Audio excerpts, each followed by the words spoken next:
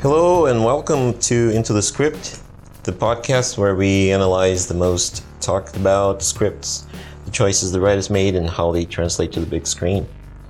I am Livio Maynard. And I'm Thomas de Azevedo. And today we're here to talk about Leave No Trace, written by Deborah Granick and adapted from the book My Abandonment by Peter Rock. This is episode number 3. And it's going to be a very hard episode because not only because the script's been adapted from a book, but the script is very, very different than the movie. Completely different, yeah. Even thematically speaking, there's a lot of things happening on the screenplay that was provided to us, and it's provided on the internet as well. But if you see the film, if you read the script, you can't really compare them directly. There is a lot of things from the screenplay that carried over to the screen, but a lot has been changed as well. Yes, and of course, obviously, spoiler alert, because obviously we're going to be talking about the script, so we're going to reveal a bunch of the stuff that happens in the movie. So if you haven't watched the movie yet, please go ahead and watch it or read the screenplay and come back and listen to this episode. It's going to be very interesting. I think the first thing we need to talk about is how the writer, Deborah Granick, how much she changed. Thomas and we have different approaches to this podcast. Mm-hmm. I try to read the screenplay and try to make it as clear as possible in my head. I remember the movie more than I remember the screenplay, and Thomas is completely different. He remembers the screenplay more than he remembers the movie. Yeah. So we kind of complement each other in that way. Mm-hmm. So I remember the screenplay being very, very different from the movie. Yeah.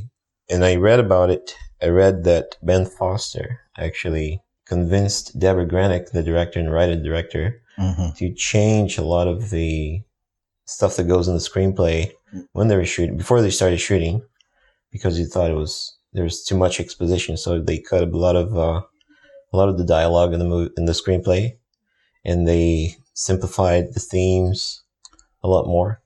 Yeah, and they totally changed the character's backstory too. I didn't feel like the screenplay actually had a drive for the Will character played by Ben Foster, while in the film itself, we already knew the reason that he was the way he was. So I think we should maybe just touch a little bit on Leave No Trace. So here's the logline that is in the IMDb page for that movie. It's a father and his 13-year-old daughter are living an ideal existence in vast urban park in Portland, Oregon, when a small mistake derails their lives forever.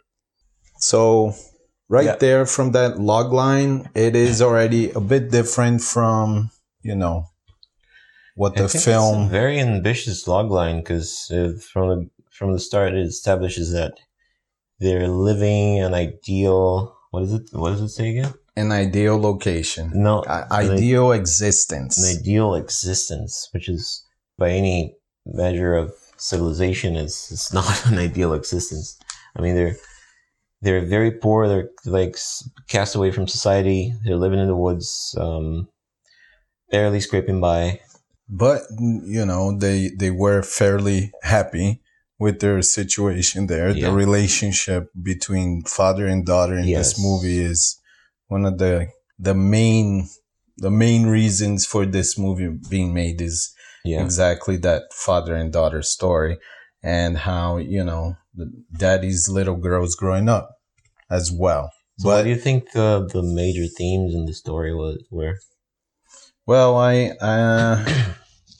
think it touches a lot on societal values versus family values. I also think there is isolation versus, being part of a society. Yeah, I think you're right. I think one of the biggest themes were conforming to society. Mm-hmm. And also, one of the bigger themes in the story were letting go. Like he needed to let go the lifestyle that they had before. She needs to at some point in the story, she needs to let go of her dad and become independent. And becoming independent. So it's a big theme of the story is how to let go of the things that you like and you love. Yeah, I think when you read the screenplay, that's not very clear, but when you watch the movie, that's crystal clear. Yeah. And I think that's definitely where Ben Foster brought in. I mean, if you compare both characters in the screenplay and in the film, in the screenplay, the Will character seemed like he was running away from society and just not in touch with society and not wanting to be part of it. And he and his daughter Tom were actually having a very good time and enjoying their simple life in this urban park. But of course, this is no acceptable living standard in today's society, which brings a lot of the questions that, you know, that this movie raises is definitely what is acceptable? What is a home? You know, is it a place where you're comfortable even having little, or is it being part of society, staying inside that frame and that picture of a normal family, having a house, having a job, interacting with, you know, the community, while the other part is Will's view of the world, which is staying with his daughter and providing safety for her. Yeah, no, totally, I agree. Do you want to go over the elements in the story? Yeah. Do you want to start with the setup? Yeah, let's start. Or the opening image. Well, opening image in the story is if you take the Save the Cat structure, where the opening image have to be the closing image have to mirror the opening image, then this doesn't work in the story, because the opening image is pretty much establishing it's several establishing shots of where they live, right?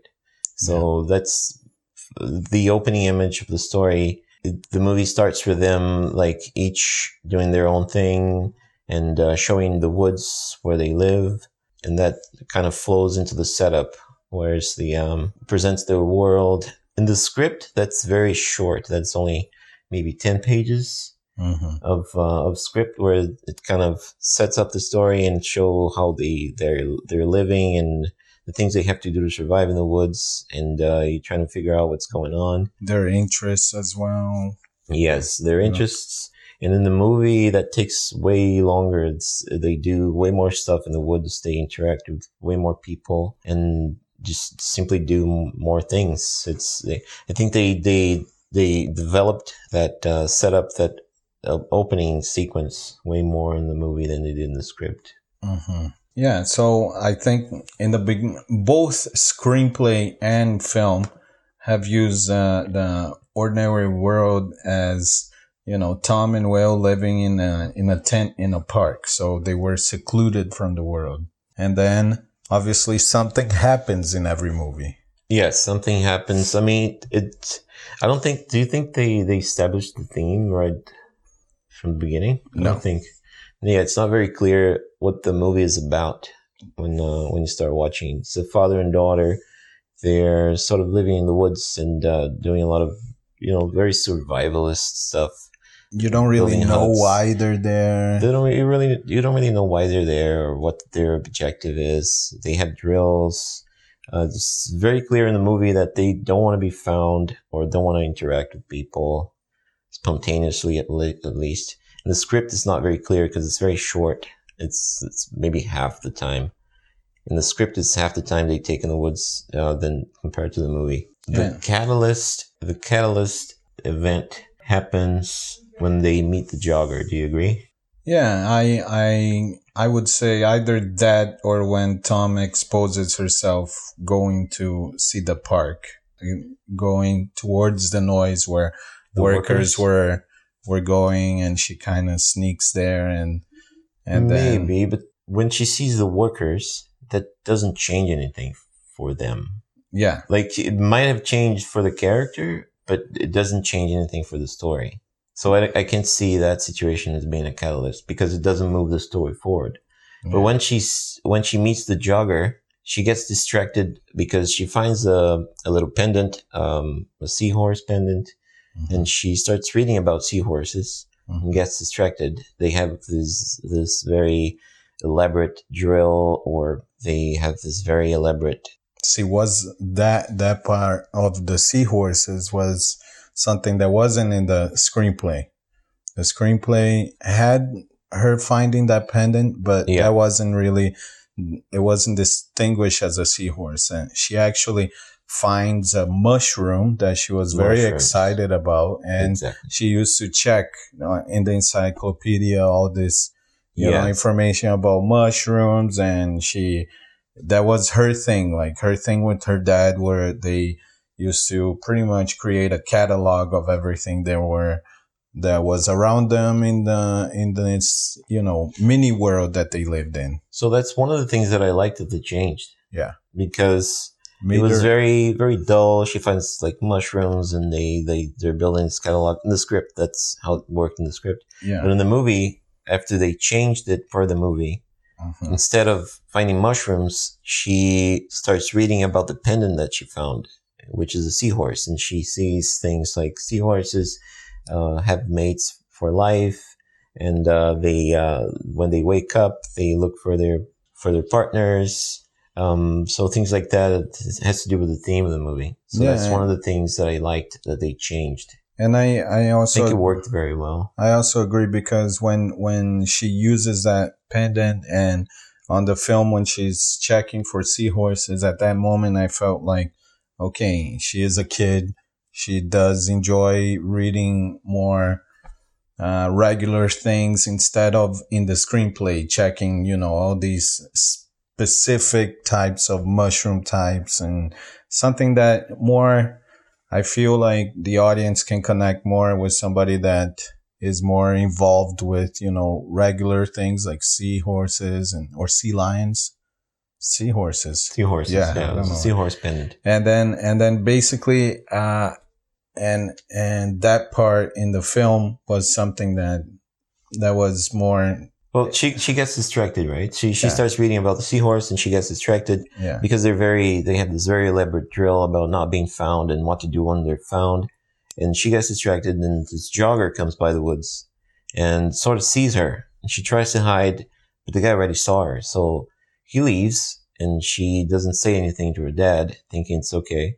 But then, the police shows up. They hear, dogs barking and police, canine units. And they know they're done for it. So that's the catalyst when she meets the jogger, because that changes everything and flips the whole story around. Yeah, that's the first contact, you know, with society there, and then society came after them because they weren't in, or first the jogger thought. It wasn't first contact because he went to the city to grab pills. Yeah. So that's another thing in the script. It's not clear that he has PTSD. Yeah, it's there, but you have to really do like this mental exercise of why is he going for pills, or why is he sick, or is he, it's never clear. But the way they changed this element to fit the movie, they made it absolutely clear that he has PTSD. And they even went as far as to give him a nightmare. He has a nightmare about helicopter sounds, and it's clear that he was in the service, because it doesn't. You have no idea that he did that when you read the script.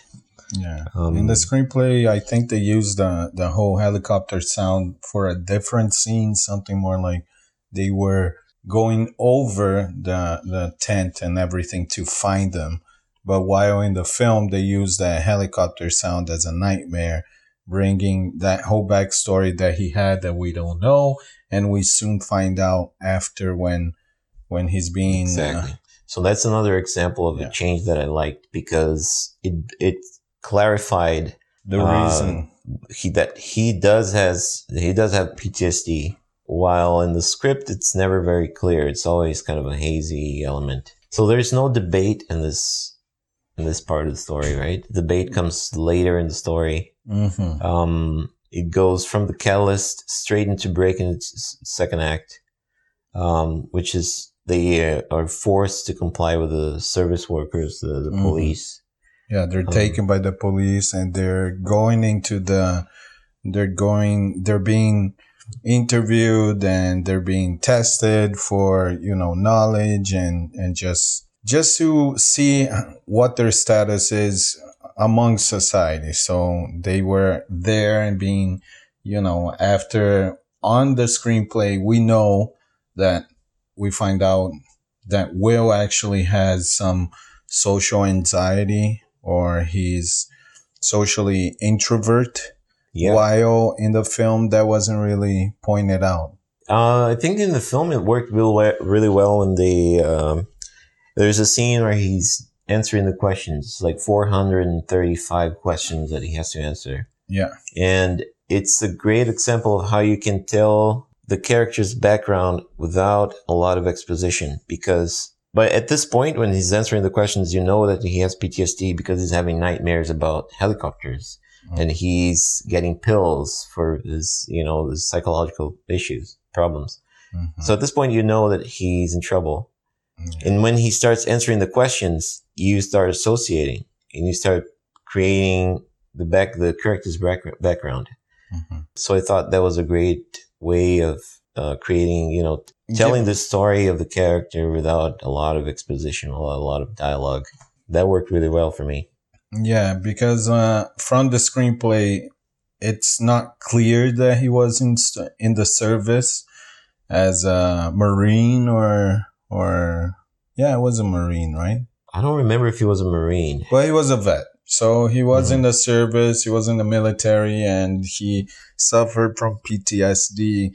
And in the film, that is clear, but in the screenplay, we don't really have that background. We just kind of have that sense because of his survival skills and how well he can create, fire, and he can, create shelter. So he's resourceful. He's resourceful, and he knows how to, run away. He knows how to find and, camouflage, all those things. So that's the traits that were hinting that he was a military man. Yeah, if Ben Foster was responsible for all these changes, kudos to him, because these were amazing changes that he did. Because the PTSD element in the story is so important, because it's very important to his character. It's the thing that drives his character into doing whatever he does in the story.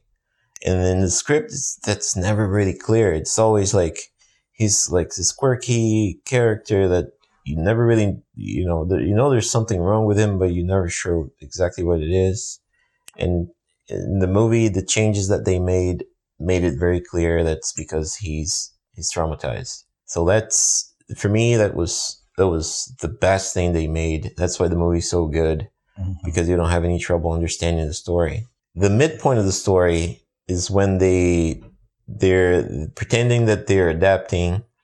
Will doesn't really want to adapt. He doesn't want to conform. He's a nonconformist. While Tom, his daughter, is starting to like the life that they're having, with going to church and interacting with groups and having friends. She meets a boy.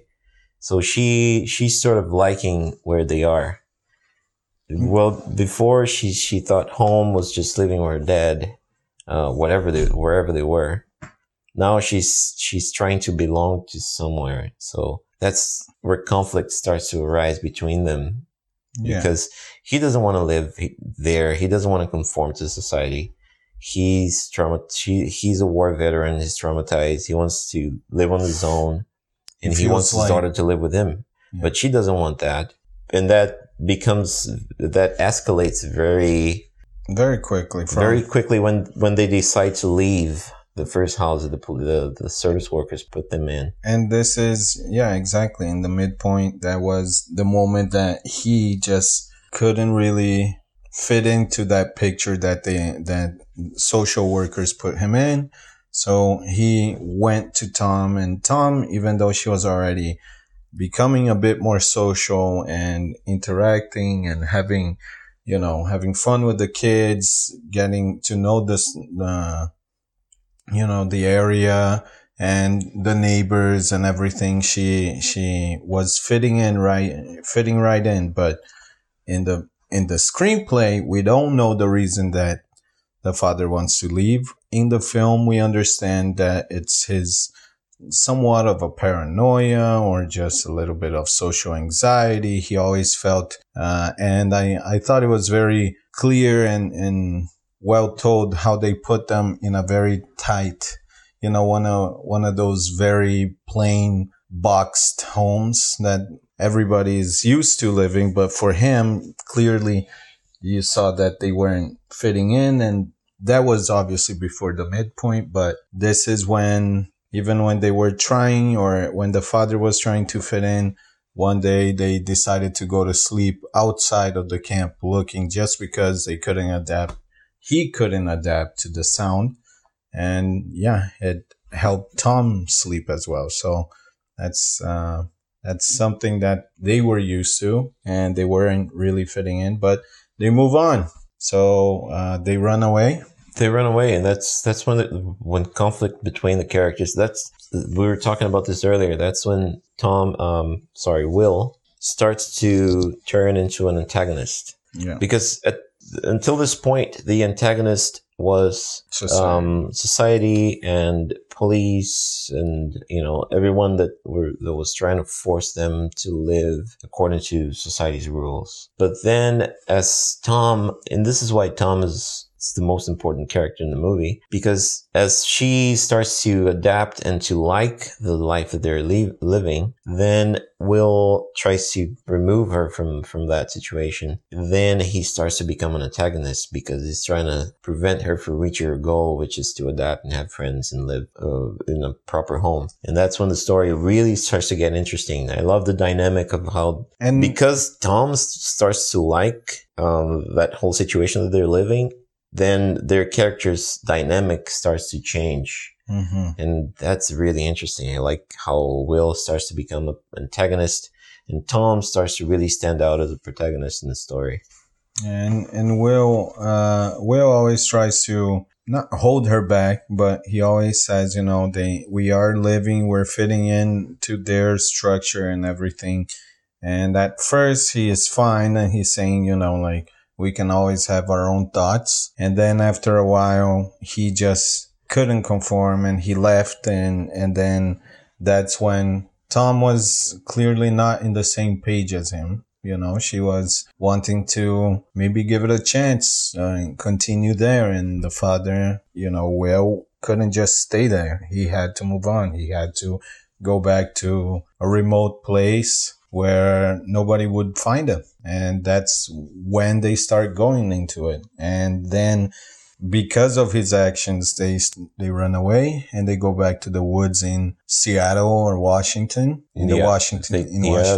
into Washington, exactly. Yeah. So we're running out of time, so I'm going to try to speed up the things a little bit here. So They get into a new commune, because Will disappears and is found barely alive. And that's sort of an all is lost moment in the story, because she needs to take a step forward and manage the situation and do everything by herself, because her dad is sick. So she starts to interact with the people in the commune, and she really wants to belong somewhere. She doesn't want to live as a nomad anymore. And that's when the theme of the story really starts to escalate, because I read somewhere that the best ending is the only possible ending. Mm-hmm. Something along these lines. Mm-hmm. And this movie is a great example, because the only possible ending is for them to be apart. Mm-hmm. Just, each go their own separate way. Mm-hmm. And it's the best ending, because she doesn't want to live the life that he wants to live, and he doesn't want to live the life that she wants to live. Yeah. So they have to go in their own separate ways. Mm-hmm. And this is exactly what happens. But the way that the story gets there is very, very well constructed. It's there is no way that you can watch this movie or read this script and imagine that because of the decisions that they took in the story. I haven't read the book. I don't know if the book is the screenplay is similar to the book, but the way things happen and the way the story escalates, there is no other possible ending to the story, and I think it's perfect. I really like this movie. Yeah, even the ending in the movie is different from the screenplay. Yeah, they even changed that. Mm-hmm. The last scene was changed. The outcome was the same. I mean, yes, there were that moment that they really got into it. They went back. She went back to the RV. She said, "Listen, I paid for rent, and we're staying." And then the next scene was literally the father packing his things, and she clearly for the first time was when she said, "Not you," or "That's you, not me." You know, she said something like that in the film. I think she said something like, "Whatever is wrong with you is not wrong with me." Yeah, or something like that. Something like that, or whatever affects you doesn't affect me. I think it's wrong. What's wrong with you is not wrong with me. Yeah, something like that. So the most important thing is that they always had respect for each other. And, you know, Will was never superimposing on her. She always followed him around. She enjoyed his company until she saw, you know, especially when they go into the wild, when they were in a comfortable place. And then she's put into... Yeah, that's interesting. It just made me realize something. The story is about two characters that are trying to be nonconformists, mm-hmm. right? So they're trying to not conform to living in society. Mm-hmm. But deep down, they're being conformist to themselves. Mm-hmm. Like, he wants her to live with him, and that's the way he likes it. And she wants to live with him because that's the way she likes it. Mm-hmm. So they were causing all these problems to themselves because they were conforming to this idea that they needed to be together and they needed to build their own home. So that's a very interesting way of... And then once she was exposed to the world, and then we see the differences between the character, especially because Will didn't want to belong and she wanted to belong. So that's when things separated between them. But until the ending, when she's mentioning, "We're gonna stay here and I really like it here," and Will leaves, that's when, you know, they have that final discussion. Yes, but Will totally approves of her staying behind. That's great, because if you think about it, both characters change by the end. Mm-hmm. He doesn't want her to live away from him. He wants her to be with him, and he changes at the end. He accepts that she needs to be on her own and do her own thing. And she changes because she wants to live with her dad, whatever they are. Mm-hmm. And she doesn't want that anymore. She wants to conform to society and have friends and live in a community. Yeah. So they both change. And that's another thing that makes the story so great.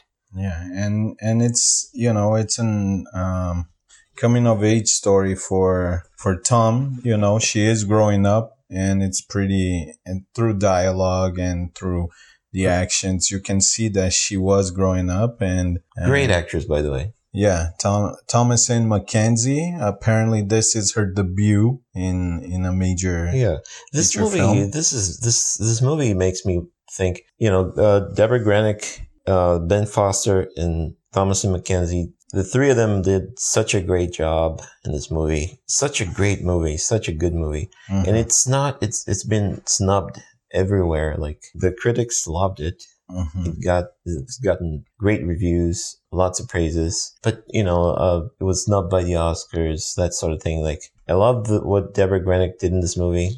And it's not being recognized as much as it should, in my opinion. Yeah, I also agree. I think that maybe I thought, well, let's maybe touch a little bit on, I actually have a couple of questions for you. Just how do you feel, for example, do you feel that society should have gone to that relationship? Because clearly we could see that the family relationship was very strong in the beginning, and they were they had the same mind and the same thoughts, and they were conforming to each other. And then by the end of the movie, clearly they break apart. And from the screenplay, we don't get that ending note that in the film we see a PTSD veteran going into the wild all by himself. So he lost his only support. That's at least what I took from the movie at the end. Of course, there was way more symbolic than that, but at its core, in the end, his only support was abandoned. So, or he became abandoned after society came, taught her all this.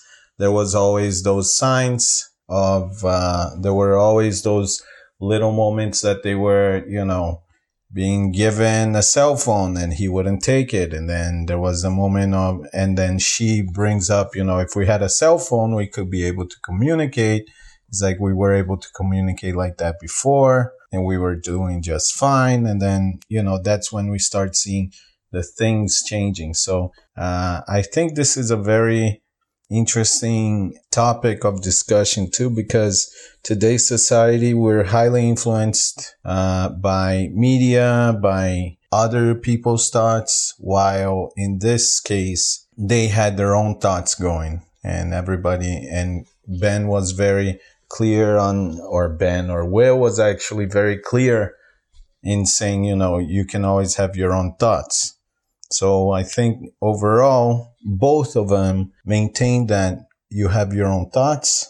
He respected her thought of staying behind, and she respected his thought of going back to the wilderness, because she could totally have have done something for him to leave, not to leave, right? I see where you're going, and honestly, it's what makes good scripts. It's cohesion. If your script is cohesive from beginning to end, then you can always come back to it. Every little bit of the script, you can always come back and see something great. Like, for example, what you just mentioned, something they keep telling each other. We can always have our own thoughts. Mm-hmm. It mirrors in the end, when they decide to go on each on their separate ways, they're still having their own thoughts. She's free to have her own thoughts about living in community. He is free to have his own thoughts about living along the woods. So, if you keep coming to separate elements in the script, you will always find something that resonates along the entire movie. But do you feel like society did break that family relationship? I don't think society broke the relationship. I think it's something that had to be worked between the characters. It's not society's fault that her dad had, was traumatized and had post-traumatic stress disorder. Mm-hmm. It's not society's fault. So he had that, and that caused him troubles to adapt back into society. But that doesn't mean that it was society's fault that he was that way. Mm-hmm. So I don't think that's what broke them apart. I think if you had to argue what broke them apart was, him going to war. Mm-hmm. That eventually made him, traumatized and unable to function properly in society. Yeah. But from the movie, or from the logline and from the screenplay, I could tell as well that the whole PTSD, and there was these layers of the film. Okay, layers of the film that were put into discussion that in the screenplay weren't, in the film became a little bit more visible. So I think they also touched a little bit on how we treat our vets, or the Americans treat their vets, how they. Oh yeah, for sure. I think in the end, there was just this vet that was living in an RV, in a trailer park. A medic, yeah. A medic. So he was there, so abandoned. And this was the first Marine that showed up in the screenplay. But in the film, he was a Marine treating a Marine.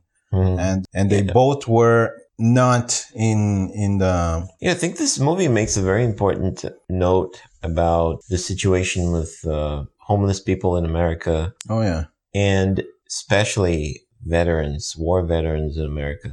and it feels very authentic in the way they portray the situation people are living in. It feels very authentic at least. Yeah, I gotta say kudos to Ben Foster for the movie, and his also Thomasin McKenzie did an amazing job as Tom. Everybody did an amazing job in this movie. I really liked it. And Ben, I mean, Ben always, he's played, I think, one or two films as a soldier that had PTSD, you know? That's true. And this one, he was a very different character from those movies. He was quiet, just like the character in the screenplay, and he wasn't violent at all, which is something that Ben Foster really knows how to capture, that violence and angst. But in this one, he was just anxious and just in angst with society. So I really enjoyed this film. It was me too. By far, we ran out of time, unfortunately. It's an underrated film. Make sure to watch it. Make sure you watch it. Of course, I hope that you watched before you listened to the episode. Hopefully you did. We're running out of time. We're trying to make the episodes between 30 and 40 minutes just to be more manageable for your listeners. Thank you for joining us in this episode. Thank you, Tom. Thank you, Livio. Thank you very much. Till next time, please subscribe and tell your friends and look for us on Facebook. We're trying to work on a website for you guys to have episode notes. But until then, look us up on Facebook and everywhere else. Yeah. Make sure to listen to Into the Script. Until next time. All right.